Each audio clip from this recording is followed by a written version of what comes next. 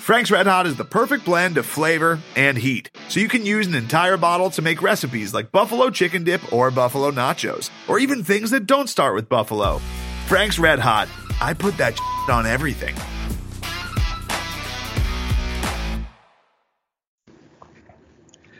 Craig, are you ready? Hold on. A 1, a 2. I have something ready. Give me a second. Patchen couldn't take no more. It ain't no lie. He kicked his ass out that door. Ernie, bye, bye, bye, bye, bye. All right, I'm ready. You're ready? Oh my God, we're so happy, Craig! All right, everyone, welcome to a special emergency broadcast of Podcast versus Everyone.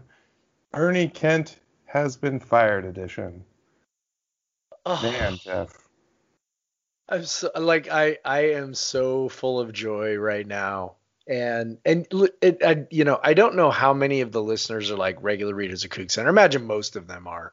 I've obviously been on the Can't Stand Ernie train for a few years now, but I'm also not typically the kind of person to dance on someone's grave.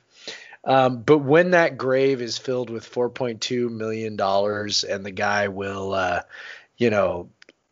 basically lay in a lawn chair on top of that grave in the sun while not cleaning up the mess that he made. I have no problem dancing on his grave and being incredibly excited that I no longer have to watch him coach my basketball team. Yeah, it's just an instant loss of apathy. Like it's just it's been so sad that we had to basically start this podcast to force ourselves to talk about the basketball team because neither of us could come up with any reason to write about anything outside of like recaps, about the team. And suddenly, right. Now we're looking for a new coach. The coach that I to be honest, it's funny. I was watching the game with my sister yesterday, and she has played a lot of basketball, had a lot of different coaches, ran a lot of different offenses. She played junior college ball and all that stuff.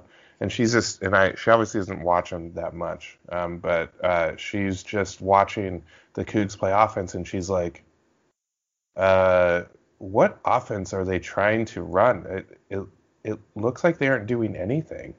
Like, welcome to Ernie Kent, man. Like, she's like, I think they're doing pass and screen away. I'm like, I told you, it's like Reckley Pollock.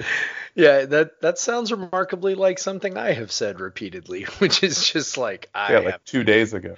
2 days ago, I have no idea what they're trying to accomplish out there. So with that, Craig, I am gonna crack a celebratory beer, and it's not the one that I told you I was gonna drink before. Oh. So hold on. Ah, beautiful. So I'm going to have a Sticky Hands from Block 15. And so I kind of thought how I'm going to tie this in thematically. So the Sticky Hands are Ernie Kent's money grubbing paws that are going to be grabbing all that money on his way out the door. But this is one of my favorite beers, and it is best consumed fresh. I know you like to let it sit for a little bit. But I like it. Yeah, I mean, I like it as fast as I can drink it. They're really, really good about canning them and distributing them right away so that you can drink it within a week or two of when it was canned. And so I'm drinking this in celebration of a fresh perspective, a fresh coach, and a fresh outlook on WSU basketball. Yeah, I just went with some dope ass beer. I didn't go for any sort of thematic thing. So I'm starting out with here Floodland Brewing Protection Spells. It is it's a long description, but it's essentially a saison mixed with what he calls acid beer, which is just a really tart beer. So he blends it, and then it's re-fermented on Hawaiian Punch Pluots. So Yeah, he mentions Yakima Valley, where I'm from, on here. But so Floodland Brewing is probably most of our listeners are not familiar with it. But if you're familiar with Holy Mountain Brewing, this guy started at Holy Mountain Brewing, and they had a little bit of a schism, and he went to start his own project, which is all wild ales and saisons. He doesn't have his own brewery. He brews mostly at Sea Pine, the wort, and then he takes it back and ages everything in oak. This, for most, the easiest access to get his beer is to be in the club. That's the only way you can get any number and any quantity of the beer. So I was one of the first 200 people to sign up for his club. So I basically paid him money for beer that he had yet to make. Just because of my faith in his ability based on what he made at Holy Mountain. And it has been, that was about 2 years ago, and has been one of the best decisions I've ever made from a beer perspective, because he does occasional online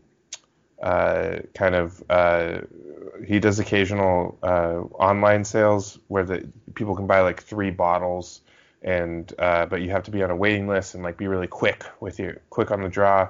But I just get, I get an email and he says, all right, you have 2 weeks to fill out your allotment. I always max out the allotment, of course. There's a certain number of beers included with the membership, so that basically you pay for those beers, and then you have the opportunity to buy more beers. And so my cellar is just starting to fill up with these. He has basically a quarter or 5 times a year release, and I end up buying, 8 or 9 bottles each time. And so these are very special to me, because they're exactly what I was looking for. They're these very well balanced, not acidic. They're just like perfectly made sour beers, or sour saison and saisons. And he only uses fresh fruit. He won't use any fruit puree, which is common in a lot of fruited beers. So his beers are very seasonal. He ages them in the bottle, so he's like, drink these beers right now, So this is his 2019 version of Protection Spells. Just a glorious beer. It is not purple. The label, it's a little bit almost red from the Hawaiian Punch Blue Lots. It's a beautiful beer. It's kind of this pinkish reddish hue. It is fucking fantastic. Like, it's just, you get the fruit flavor. It's just beautifully balanced. It's amazing. I love this brewery. It's everything I wanted in a brewery, and I'm so happy about it. And so it pretty much, my happiness as to how much I am about Ernie Kent being gone is pretty much how I feel about this brewery all the time. So yeah, I tied it in. There we go. I can tie it in.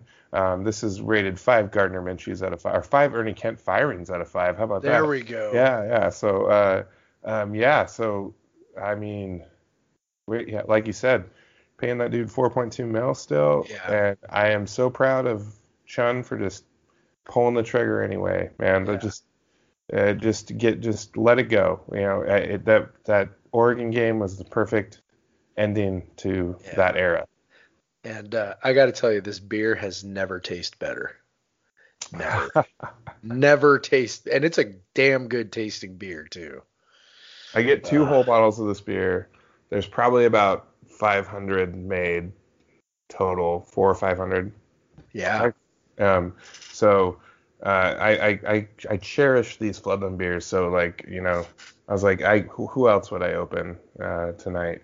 One of my favorite, my favorite American brewery, and so cheers to that, man. I have a couple other beers too, because the readers don't know the little inside behind the scenes. My laptop wasn't charged, and if you have it plugged in, it creates a horrible buzzing sound. So Jeff and I had to delay the podcast a little bit while my laptop charged. You might hear my my girlfriend laughing really loudly in the back. My sister's over. She watched Beatrix tonight, so we could go to Captain Marvel. It's pretty funny. I didn't we were looking forward to this. It's like the second movie we've seen since Beatrix was born, and we were so excited about it, and so we booked the movie tickets, all this stuff. I made enchiladas tonight. They were delicious.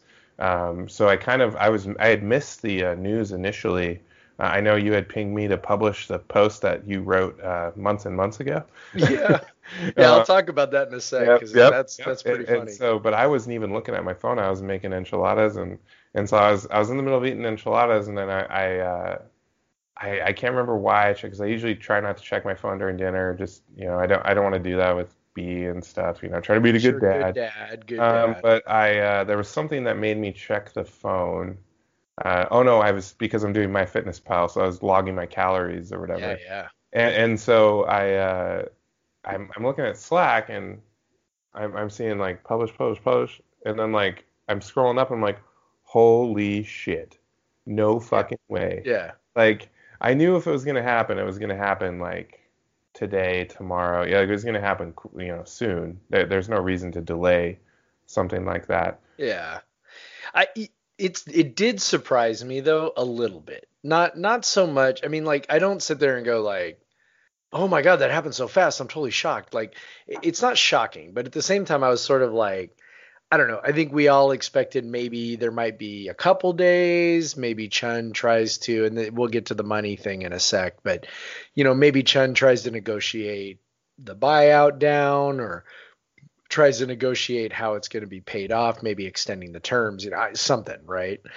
So I wasn't anticipating it happening within 24 hours, to be honest. I mean, you got to figure they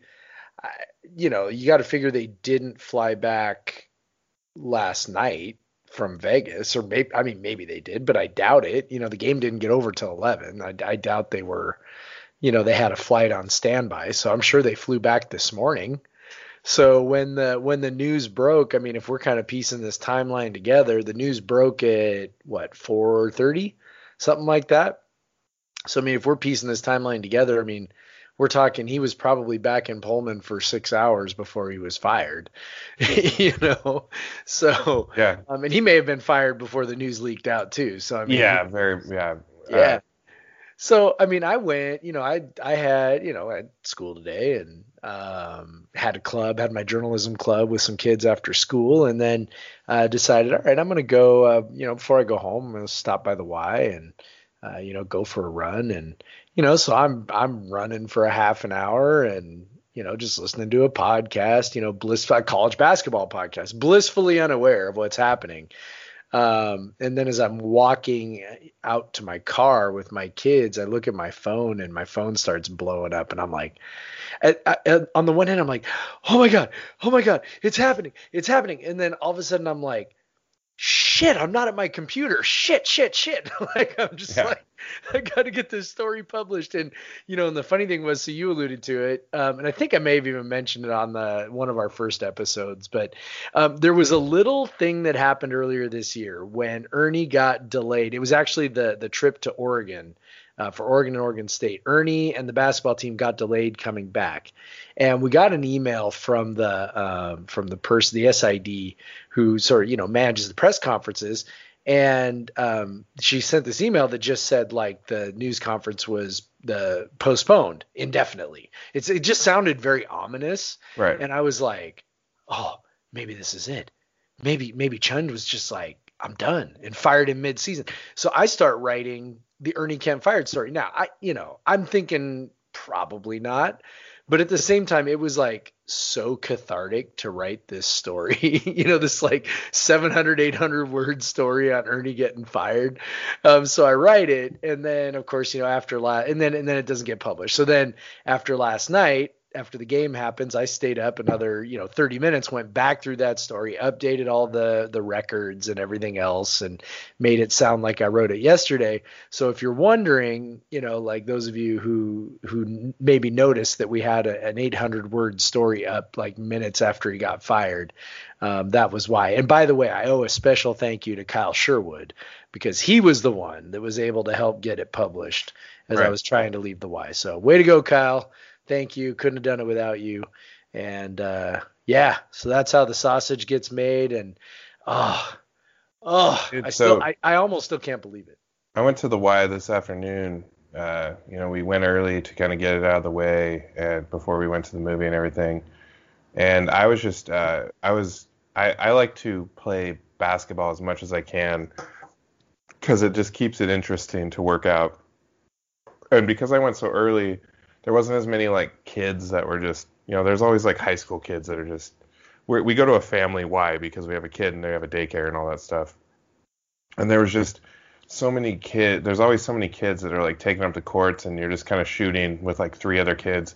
But it was pretty empty. I was like sharing a hoop with like one kid. I like to do a little aerobic, like shoot around. Like I do lines and stuff like that. Just try to keep my heart rate up, so it's actually a calorie burning activity, whatever. Right. But I was doing a lot of like I'll do a lot like UCLA tip drill to myself to kind of get my heart rate up and stuff. And I was feeling pretty good, like jumping. Like I was driving, practicing driving, shooting lanes, and I was noticing that I was getting pretty close to the rim. And back in my younger days, when I weighed about 90 less pounds, I could dunk the ball pretty easily. I could go up off 2 feet and dunk it with 2 hands without a running start or anything. Like so it's kind of sad when I think about that. But I was feeling pretty good. So I just went, I'm going to try. And I haven't done basketball in a few years. I pretty much thought those days were over.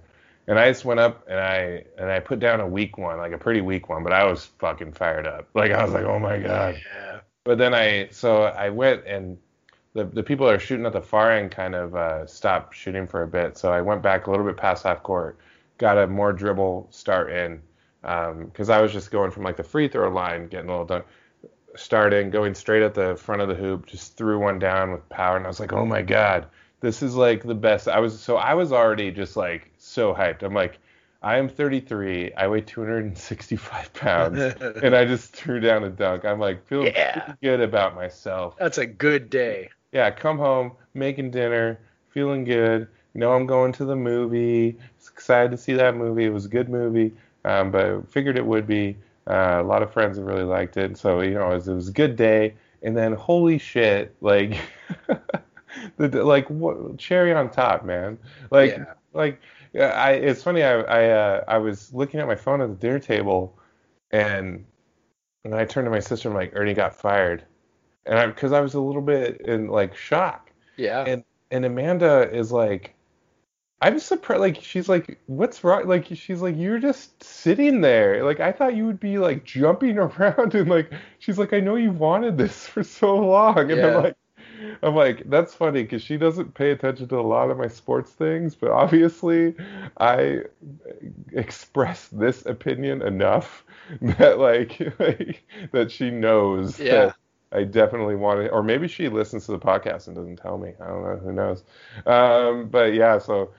But I was just like so hyped up, and I think I put on the Slack. I'm like, why did I book these tickets to the movie? I just want to like be on Twitter and Slack and just like reveling, and I wanted to do this podcast to just revel and drink fancy beer and there has been a lot of reveling too behind the scenes. Let me tell you. Yeah, I mean. I don't know what else there is really to say about it. We're just like, we're so excited. And I know, pretty soon we're going to start looking forward a little bit because that's the fun part of this. But I don't know. I mean, how do we put into context, just how bad the last 6 years have been? And it's not just Ernie's 5 years. It's also Ken Bone's last year was, a total train wreck. Well, before in Ken Bone's first 4 years, WSU was a run of the mill, either like bottom half like Pac-12 team, which would be like top 100, flirting with the top. Like maybe I think the Clay junior year team was around 50.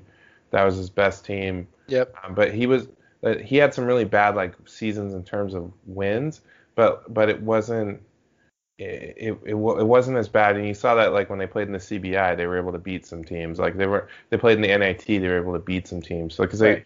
they were on a national level, they weren't horrendous. Right. And then Ken's last year, they just took a nosedive, and they were in suddenly, they were touching air that we thought only Paul Graham could touch ever. Like we would never like when that year when they pulled it, because I think they started the year ranked around 110 on KenPom and then went all the way down to the 180s. Yeah. And it was just like I remember watching that and getting to the end of the year and you're like, I never thought they could ever get this bad again after Paul Graham. Like, because before we always held up Paul Graham as like the obvious worst that could never. Right. Nobody could ever be that bad ever. And Ernie went and did it 5 straight years in a row. Like he added another 5 years of being that bad, and with his like his chef's kiss of this year, which has been the worst year. Flirting with Paul Graham's all-time worst KenPom ranking of 216, and so he's sitting at 212, I think, right now, and who knows, maybe with some weird results he could pass him, but I would love that, honestly.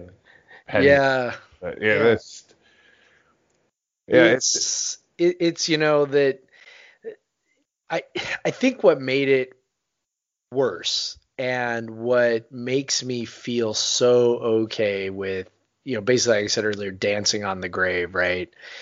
It's just, it's like his attitude. And some people spin it as, oh, he's just so positive. And I'm like, like that is not the vibe that I get from him. And, and it really started during that second season. I mean, I remember when he was hired, he sort of, he went on this campaign to try and, basically sell everybody on the program, which is, a really normal thing for a new coach to do. Hey, I'm new and things are going to be better, I promise. And, come out to our games. It's going to be great. He walked around to the fraternities and sororities and said, hey, come on out and whatever. And so it was great. And then the first season wasn't half bad. The funny thing was that the Pomeroy ranking wasn't actually much better than the year before. It was only like 4 spots better, but they did win 7 Pac-12 games. And beyond that, they actually played a fairly fun brand of basketball to watch. They were one of the fastest teams in the country after being one of the slowest teams in the country the year before. In fact, Ken Bones last year, they averaged 20.9 seconds per offensive possession, which was 346th in the country. At about 350 at that time. Yeah, while also having the 233rd ranked offensive efficiency. Well, I remember that our like the sin that turned us both on Ken Bone is that his teams were just unwatchable. Right. You can't be unwatchable. You cannot be unwatchable and uninteresting. Right. And so when Ernie came in that first year, like there was like the 108 to 99 win over Oregon, and we were like, okay, at least we're bad, but at least we're getting some close wins, and we're at least they're pushing the tempo. He still had some decent guys. That the roster. I guess the roster wasn't that much better. It was just I think the ebb and flow of the Pac-12 determined his kind of wins. Yeah, and he had Devontae Lacey still. He had Devontae Lacey. Lacey's fantastic. No, did he? Yeah. His first year he did. Yeah. Yeah. Because it was a big deal that he didn't transfer. Okay, that's right. Yeah, transfer. And Josh Hawkinson emerged that year. Yeah, he emerged as an actual player, and Ike Rebu had a pretty okay year. Yeah, but they still were ranked really low, and like we've talked about before, the ebb and flow of the Pac-12 kind of. But Ernie's final nail in the coffin this year is that the Pac-12 was awful, and you don't have to be a stat nerd to know that. Like historically. Historically awful.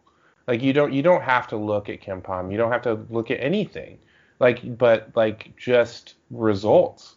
And Yep. and then you know that they're bad. When the team that won 15 games in the league is like maybe might have to win the conference tournament to make the Yeah. NCAA tournament, that it's bad. Yep. Like it's you don't have to spin it, like Yep. you don't have to bring in any other data. And so I think that's what made it maybe easier from Chun's perspective, is that Yeah. everyone knows this is bad. Like it's not Yep. just the hardcore nerds. Like everyone knows this is bad. And we thought that the crowds were bad. The crowds were bad at Bowen's final year, but I mean by Oh, this year they had set a whole new standard. yeah. Even when you're only getting like I joked 1,500 last year, but I think they had about 3,000 for UW, at least paid tickets. UW is usually like an 8 to 10,000 crowd, Yeah. even if we're bad. Even when we're bad. Yeah. Yep. People will still come to watch that game. That's like what got me was that second year when they go 1-17 and Yep. they lose their last 17 games. With Um, with Josh Hawkinson. Yeah, with junior Josh Hawkinson, right? And all these JUCO. This was his first go round with a whole bunch of JUCO guys. Connor Clifford and all those guys. Yeah, and Carlson and those guys. Oh, Anyway, man. it just was sort of like that was when it started going south. That was when Ernie started to blame everybody else. And it was like, okay, buddy, like, all right, I see what we're doing here. Like, and that's when I started to sour, because I'm like, okay, you go through a rough year. It's your second year. And it's not totally crazy to, go to really sort of feel the transition to a new coach, especially in basketball. It's not unusual to feel the real transition to a new coach in that second year, because sometimes players will transfer after the first year when they realize, okay, I'm not really in this coach's plans. So they transfer. You're bringing in freshmen. They're young. Okay, so second year is not always it's not always better than the first year, and so like that was kind of be expected, but it was bad. And it just kept getting worse and worse. And then Ernie's having these, the first of many, just nonsensical news conferences where he's, blaming Ken Bone and blaming whoever else he can blame. And it was, and at that point, I'm just like, okay, we're already paying this guy a crap ton of money. And, for him to just sort of like throw everybody under the bus, was a real turnoff. And then of course the style of play got worse. Yep. Tempo got much slower for a couple of years. The results weren't good. The Pac-12 was still terrible. They never won more than, after that, they never won more than 6 Pac-12 games. So it just was bad, and it wasn't interesting. It wasn't fun. You could never look at it and think, I see reasons for hope that this is eventually going to turn around. Well, when guys are leaving the program, Yeah. like just constantly. Well, and when you see there was sort of this divided opinion to some degree on Malachi Flynn, right? Where, people are like, oh, look at, Kent picked him up when he was, and he was going nowhere. He was going to just, Podunksville mid-major, and, Ernie Kent gave him a chance and he should have, whatever. And I'm like, dude, so many players have transferred. Logic dictates that a large number of players probably hate Ernie. Yeah. Like that's not like, and then you see, Malachi had a tweet at one point this year, the first time Viontae Daniels got benched, Yeah. tweeted something about, basically about Ernie Kent and about getting benched. And Mhm. it was pretty salty. And I don't remember exactly what it said, because I think he deleted it, but it was, the tone was clear, and Well, and we've heard things of him just getting into full-on arguments on the sidelines, and last night we saw that, they said there was one guy definitely grad transferring, another guy looking into it, and then like 2 other players that were looking yeah, and so that's another 4 guys. yeah, I mean, you're talking like obviously the grad transfers are JUCOs that just got here. yeah, and they're already looking to leave after a year. Yep. And that was Jamie Vinnick from Cougar Sports Network who tweeted that. And it's just like, yeah, I mean, and that's why I think that probably is also part of why Chun made the move so quickly. Is it's like, okay, I mean, he has to be aware that this is out there. So you make that move quickly, and you try and get a new coach quickly, and you try and keep, the guys who can play from leaving. In particular, CJ Ellaby. Try to keep him from taking off. You want to be in the lead of that carousel too, like. Yep. Man, I got to think if he's willing to leave 4.2 on the table million, that he's willing to spend a little money to get another coach too. Yeah, you kind of think so. Yeah, and because Chun obviously sees the value in the basketball program and the value of having butts in the seats and having interest in it. Yep. Because it's not just revenue from the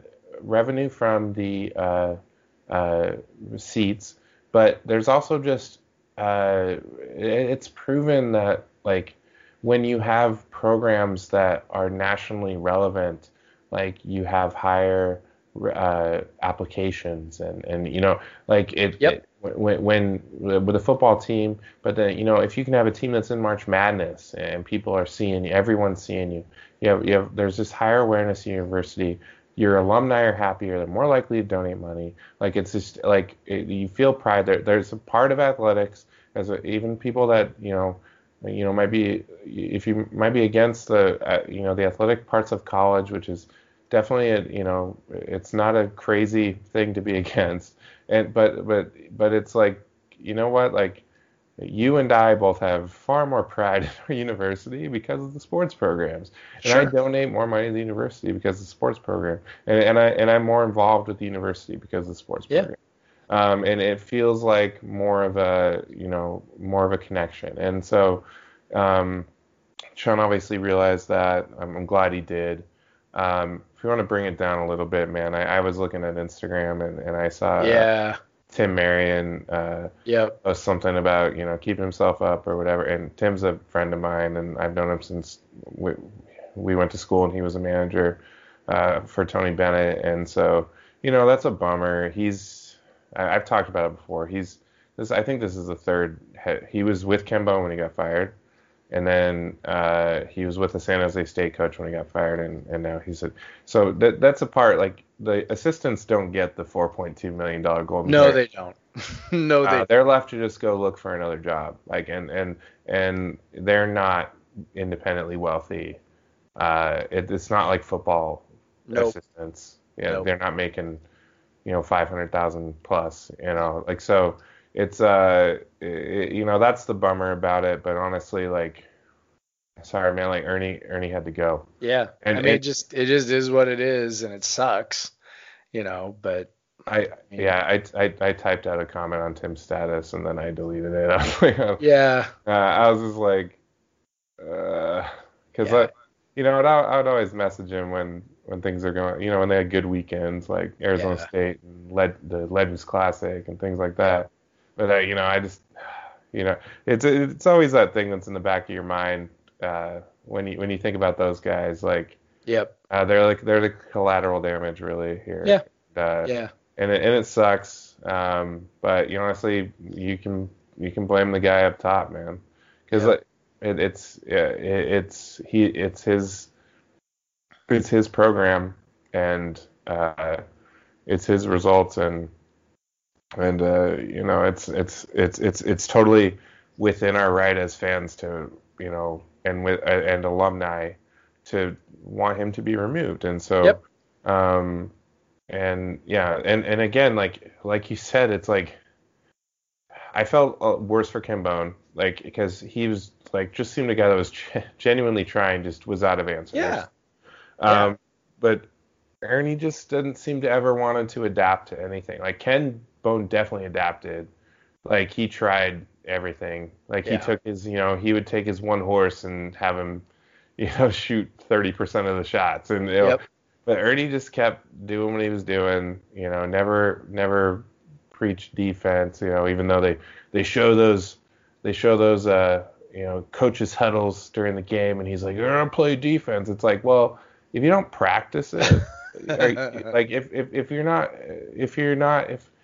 it's not a part of your program constantly, and you're not recruiting guys that are to that mold, like why would you expect to suddenly happen? There's guys that can be just exceptional on their own, like Ellaby, and but it's like, if you're not preaching it and you're not teaching it, like it's not going to come. And there's just so much that you could see on the basketball court when they're preaching it. Like just his last game was just so ridiculously bad. And it wasn't just what Oregon was doing. Like they made it easy for Oregon. Yep. Because truthfully, they should have been. They were down like 20 at half, 17 at halftime. Truthfully, they should have been down by 30 at halftime. Oh yeah, easily could have been down by 30 at halftime. Oregon was playing like shit themselves. But WSU had I kept track. They had 6 turnovers in a row at one point. Yep. Like that's a program thing. Yep. Like turnovers are a coaching thing. Like because you see certain coaches that have consistently their teams have limited turnovers. And you see certain coaches that don't. And so that's one of those things that we can look to that is directly impacted by coaching. And so it's just it's so like, oh my God. Like I don't know what's coming next, man. I'll say I open up a second beer while I have the floor here. It is Jester King, which is a brewery out in the hill country of Texas. I highlighted them on a Baxter's beer. Yes, you did. And this is Spawn, which is the beer I highlighted, but it's the raspberry and cherry version. So this is another one of those spontaneously fermented beers like the DeGard one I talked to you about. This is raspberry cherry. This is much more of a crimson, beautiful color to it than that one I had earlier this week, which had black raspberries, which impart more of a purple color and had the purple name, of course. But this one is just a beautiful, kind of those like before WSU, before they made like created an actual crimson color for WSU that when Moose came in, when you would just get random colored shirts. And I definitely like my first Cougar shirt was like this deep, almost maroon color. I remember that I bought at the bookie during a live. And I had it for years, but finally holes were worn in it in every which way.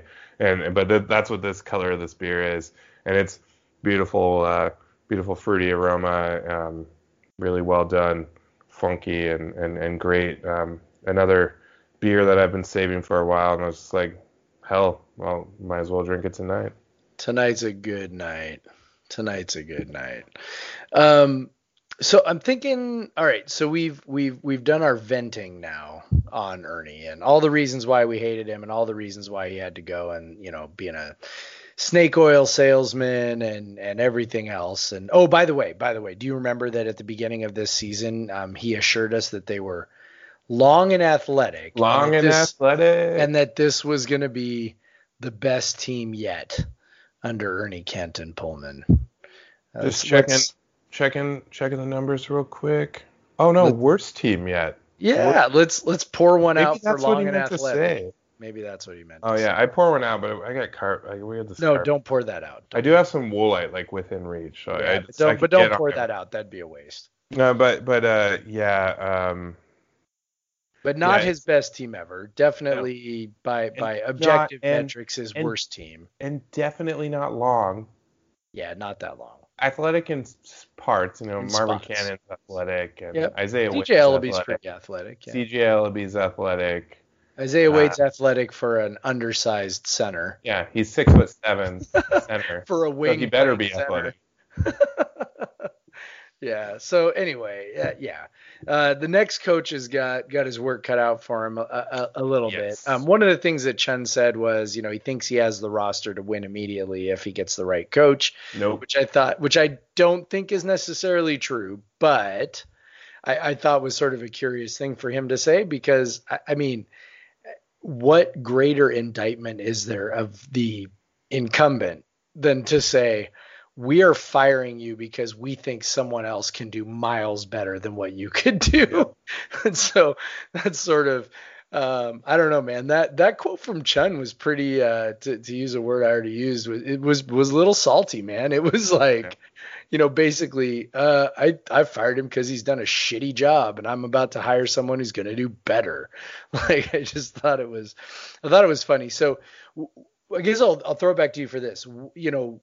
Playing and we can throw out a few names or whatever for guys that might be candidates, but it's really, really hard in college basketball, right? Because you got 353 jobs. It's not like football where you can look at successful mid-major head coaches, high-profile assistant coaches in the Power Five, and that's pretty much your pool to draw from, right? When you're trying to think of guys.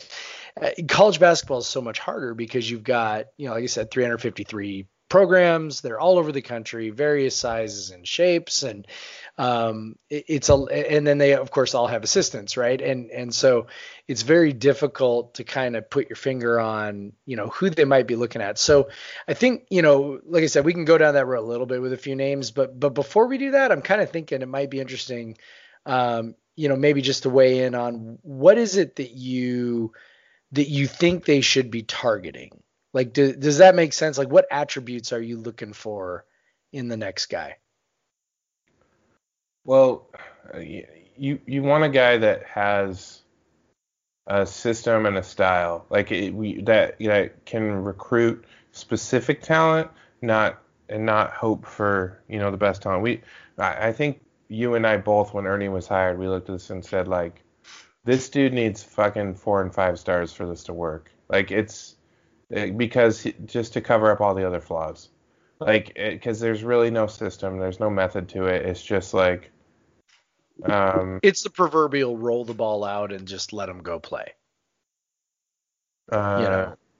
Yeah. So it is, and so obviously the most successful coach we've had in recent memory is Tony Bennett.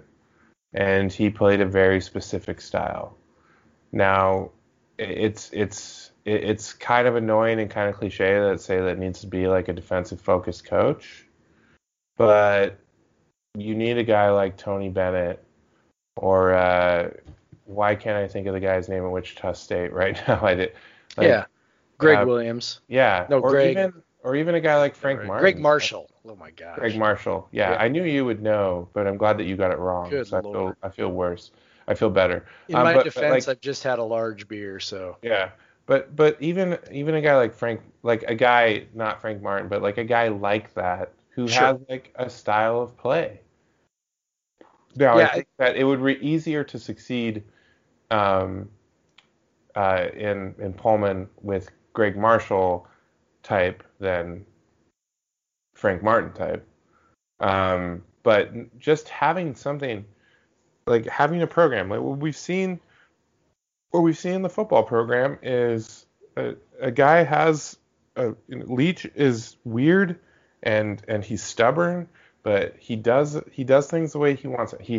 He wants like the defense to be a certain way, which is like getting the ball back. And he wants he just hires guys that'll do that, and basically and get the ball back quickly or any way possible, and then he has an offense that he has very minimally changed for the entire time he's been in Pullman, and it looks a heck of a lot like what he ended up at Texas Tech with, and so he recruits guys, and they're not world beaters. They're not, we've talked about this at the signing day podcast. We're not getting many 4 stars, anything like that. But hell, they've won a fuck ton of games in the last 4 years.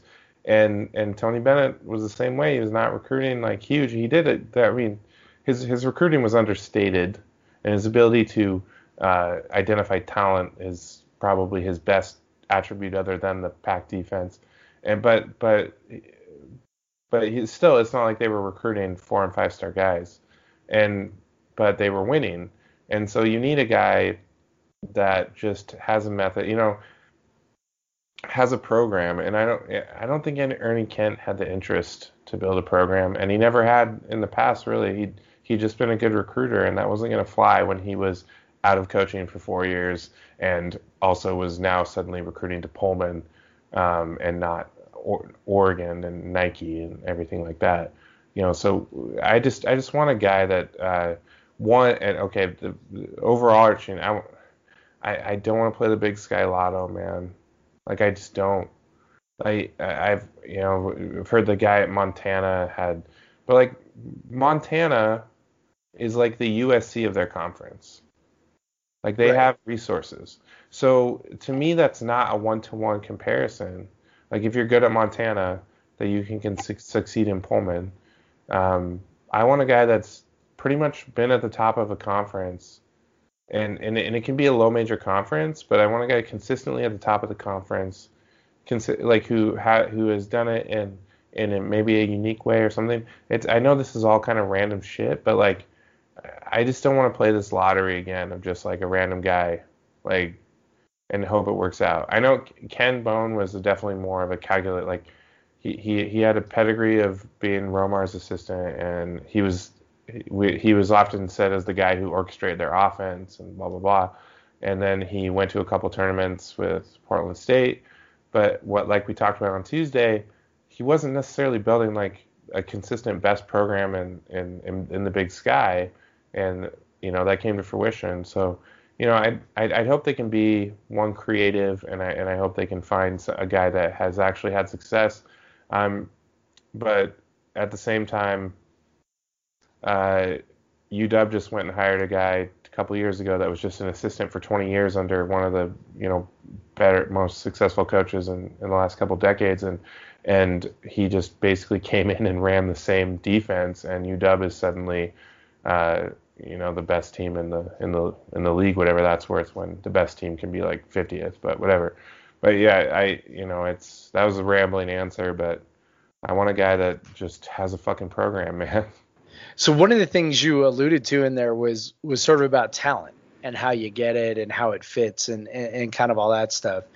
And it's like there's sort of this like common misconception that Tony Bennett could roll out any 5 guys and go win the Pac-12. Like it was like, oh well, let's just hire a coach who plays defense and runs the pack line, and we get one of Tony Bennett's disciples, someone like throw out a name, Ron Sanchez or Ben Johnson or whatever, right? Mm-hmm. And everything will be great. And it's like that's one of the things that I think people sort of criminally underrate about Tony is that he's this amazing, and like I'll even use unbelievable. Now I hate it when people use the word unbelievable, because like very few things are actually unbelievable, but like Tony is an unbelievable identifier of talent. I mean, you look at, he was a guy who was on Klay Thompson before anybody else. What his guys have gone on to do after college, Joe Harris, whatever, right? I mean, all these guys that he has recruited, and he saw something in them and then was able to, get them to fit within his scheme and really get the most out of them. I mean, the guys win an ACC titles in frickin' Virginia. Like it's like, yeah. I don't think most people understand, like what that means and what that accomplishment actually is. Well, yeah, if you want to talk about insert the pack line, you'll win. Well, look at Sean Miller at Arizona. Right. He's getting top recruits. He's playing pack line. They're pretty inconsistent. Last year they got DeAndre Ayton and they were, the top team. Right. But this year they're as bad as they've been in a long time, and then they play the pack line. Yep. So if it's no guarantee at Arizona, if you play the pack line, you're going to be successful. Then there's obviously something beyond just playing the pack line. Yeah, it's more than that, and so to me, it's like it's less about what the system is and more about just having a system, right, or having a philosophy that allows you to maybe access some players. You mentioned Frank Martin.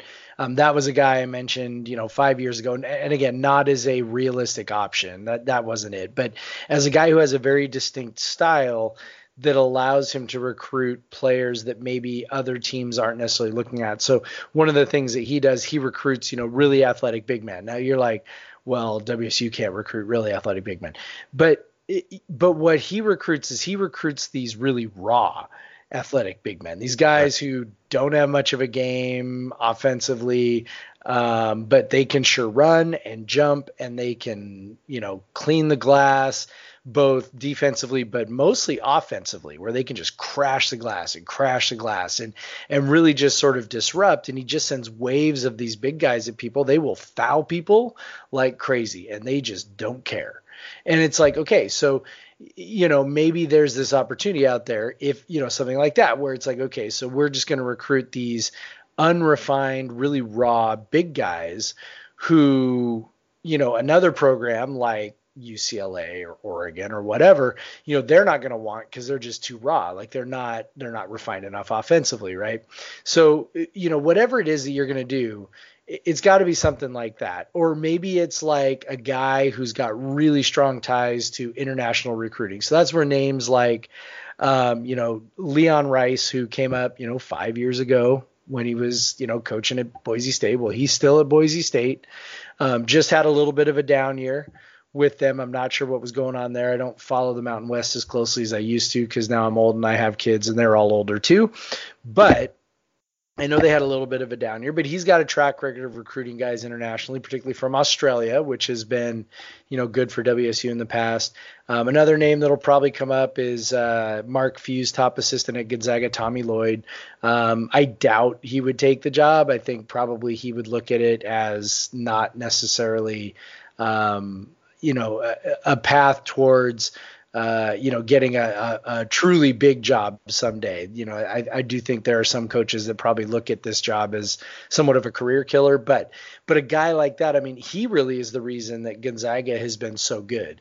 And I know Mark Few's a good coach and all that, fuck Gonzaga and everything that we said, 2 days ago, but we got to respect what they've done. And a big part of why they've been able to do it is Tommy Lloyd, finds these guys all over the globe, right? I mean, they've had this long, history of recruiting guys from international locations and all over the planet, basically. So, and that's Tommy Lloyd. And so, maybe you hire a guy like that who, again, can tap into a talent base that, Ernie Kent was never going to tap into. Ernie Kent walked in here and, like you said, basically wasn't even trying.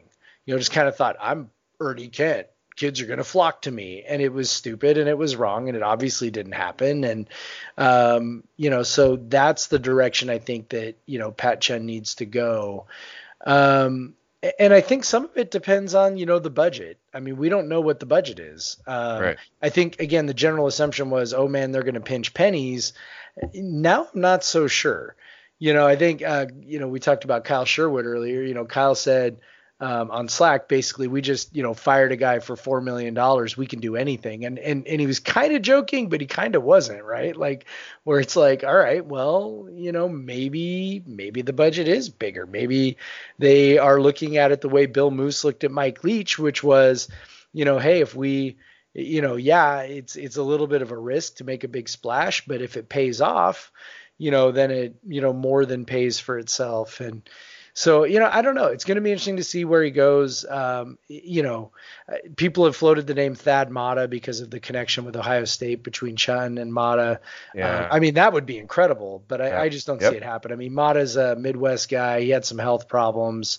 That was sort of part of the end of his story at Ohio State. So, look, I mean, if it happens, that'd be incredible. But for me, I think honestly, Tommy Lloyd would probably actually be my top pick. I think he'd be great.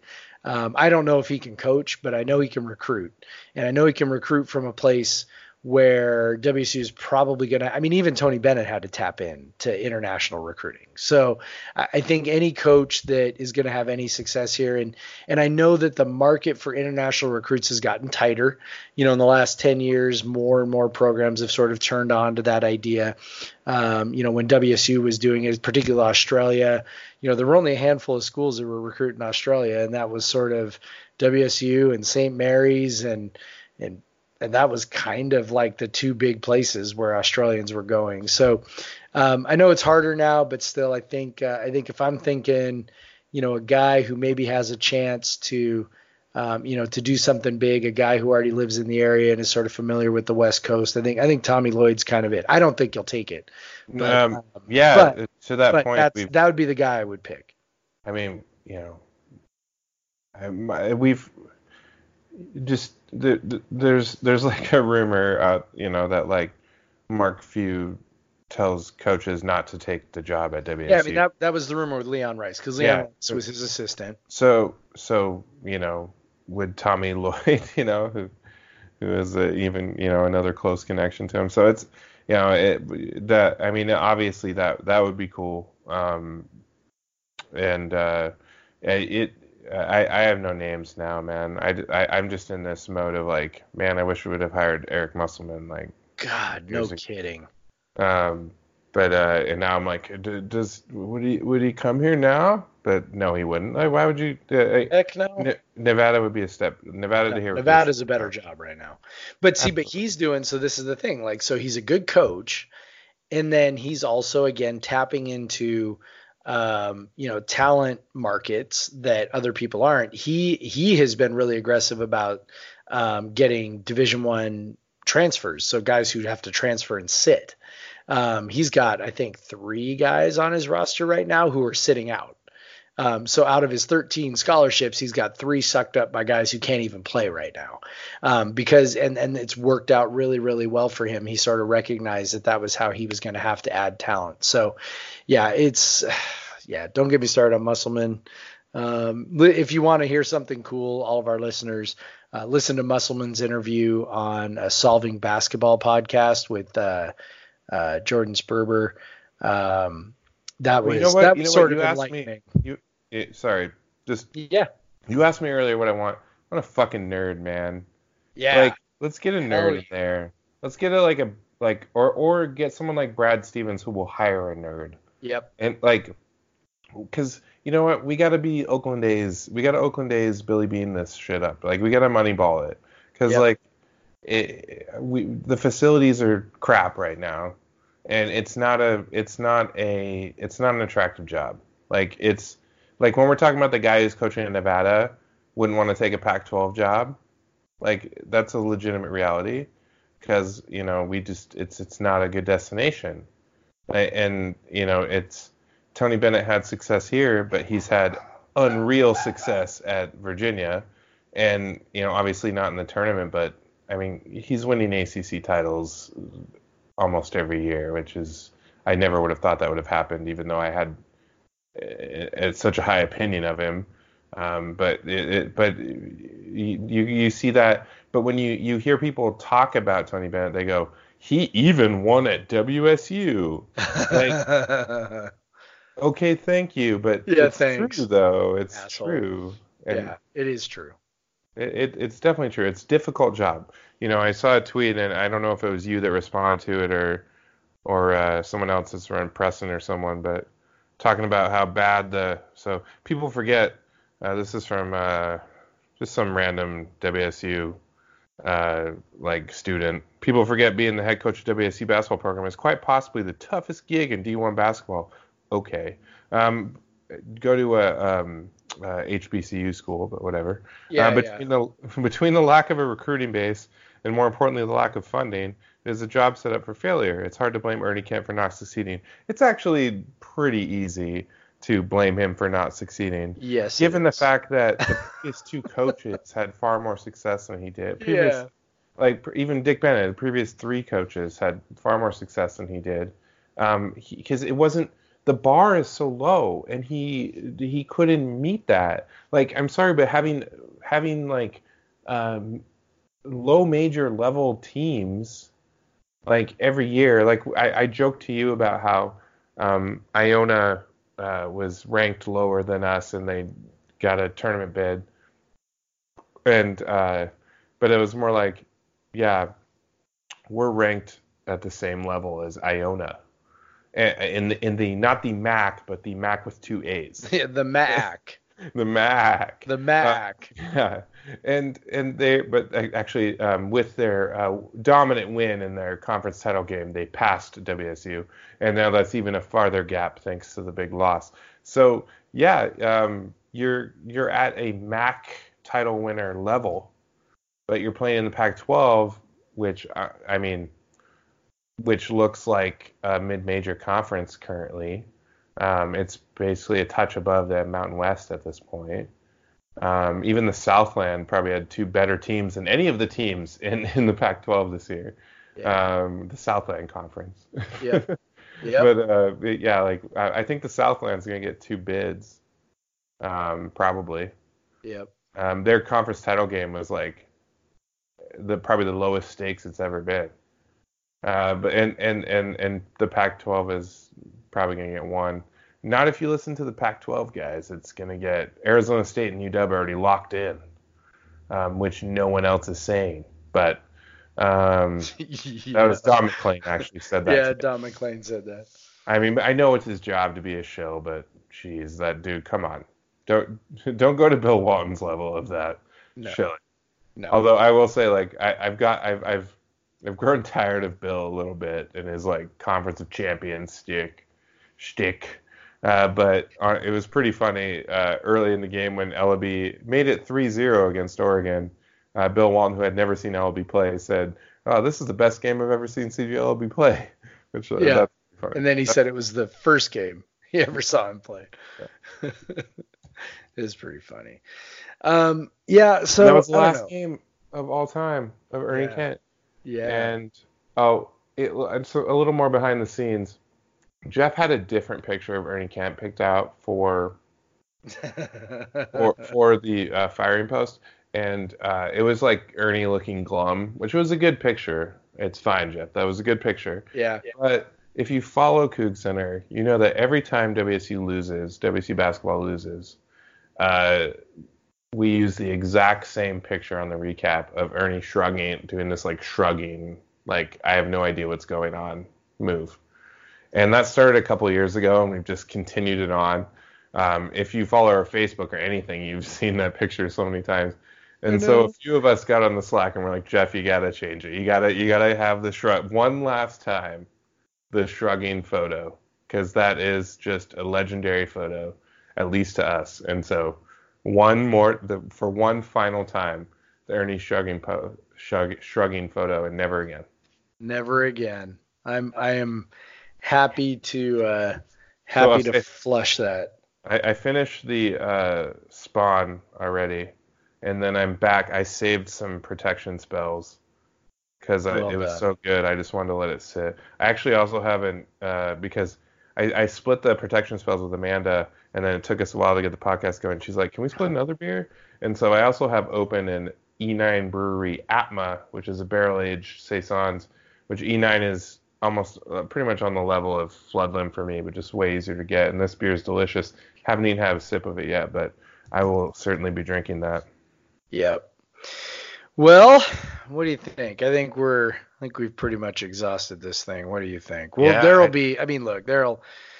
I'm sure we'll talk about it some more on Tuesday. We'll talk more about the coaching search. Yeah, it's going to take, I can't imagine it happens quickly. Yeah.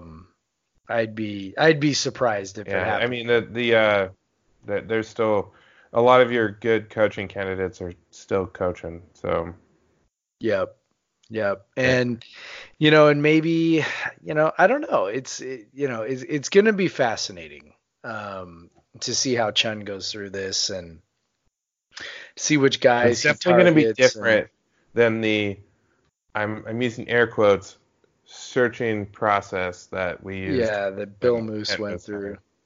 Oh, one more time for Bill Moose. $4.2 million. So I think we could agree that the first rollover was fine after the first season, whatever. Yeah, sure. But the next two added $2.8 million to that number. Yeah. So he really did his buddy a favor, the only basketball coach he has ever hired. So congratulations, Nebraska, your next basketball coach. I'm stealing the stroke from someone on Twitter, and I don't remember who did it. I'm sorry. If you're listening, I'm sorry I stole it, but the next basketball coach in Nebraska, Ernie Kent. Yeah. Maybe we can get lucky and Ernie Kent will fire Tim Miles and then we can hire Tim Miles. I'd be totally down for that. You mean Bill Moose will fire him? Yeah. That's what I meant. Sorry. Wait, Ernie Kent's? Yeah. Oh, no. Ernie Kent was pulling the strings all the time. Yeah. I'm sorry. It is so late. I'm sorry, people. It's after midnight. It's after midnight while we're recording. Yeah. This is a legit emergency podcast. Maybe we'll get lucky and Bill Moose will fire. My first work call is with our Europe team at 7 a.m. tomorrow, so and I'm still drinking. So I have to teach tomorrow, so I'm sure they'll understand. I'm sure. Well, I think your kids would be more likely to understand than my colleagues in Europe who don't even know what college basketball even means. Yeah, that's probably true. Yeah. They're like, what is this sports affiliated with university? I know. Right? Dirk Nowitzki, yeah? Yeah. Yeah, but anyway, if in some way Bill Moose, sort of like goes crazy and fires Tim Miles. Well, now that Ernie's I would love to have it. Yeah, we could just swap. Can we just trade? Hey, Bill, Ernie's back on the market, Ernie's dude. Get your guy in there. And we could just try. Maybe we should have done that. Maybe Chun shouldn't have fired him, and we could just, do a coach swap. They do those sometimes they do those like in baseball and stuff. Yeah, in baseball. That's how we got rid of Lou Piniella. I think they didn't. The Seahawks kind of traded for Mike Holmgren. Yeah, I mean, we traded Lou Piniella for what's his name, the outfielder, Wynn. Yeah, right. Randy Wynn. Yeah, we traded Lou Piniella for an outfielder. So maybe we could trade. Yeah, I would have traded Bill Moose for a walk-on point guard. I mean, I'm sorry. I would trade it. It's late. I would trade Ernie Kent for a walk-on point guard. See, you did it too. I know. I did it the other way. I would. I honestly, by the end, I would have traded Bill Moose for a walk-on point guard, which is kind of what we did. So him too. Yeah. All right. We should wrap this up. All right. Well, good times. Ernie we have a Twitter now. We have a Twitter now. Pod versus everyone communicate with us on there, man. I'm looking at it. Jeff's looking at it. We simultaneously tweeted that there'd be an emergency podcast today. Yeah, there were two different tweets. So we're not even organized, so it's even better. But yeah, just tweet us out there. Follow it. There'll be lots of snark and lots of fun. And lots of links to podcasts. So give us a follow there. I was trying to set up an Instagram yesterday, but since Facebook and Instagram didn't work, I lost any momentum on that. And we'll see.Maybe I'll set it up in the next 6 months or something. Maybe. But yeah. Thank you for listening. We are free. We are finally free. And now we just have to figure out what the hell's happening next. Hell yeah. Yeah, we'll be back next week. There's no basketball cadence to drive when we do it, but honestly, it'll probably still be Tuesday or Wednesday, or Wednesday or Thursday when you'll see the podcast. But yeah, but we have the NCAA tournament to look forward to. Oh, so we have to do it on. Well, we at least have to do it on Wednesday though. Yeah, Tuesday or Wednesday. We will NCAA. The first 4 games still don't fucking count in my opinion. Yeah, whatever. Yeah, stupid. You don't even have to fill out your bracket before then, so why do they even care? They don't count, and everybody knows it. Yeah. All right, but yeah, thank you for listening. Thank you for letting us waste another hour and a half of your life. That's right. And go fucking Cougs. That's right. Goodbye.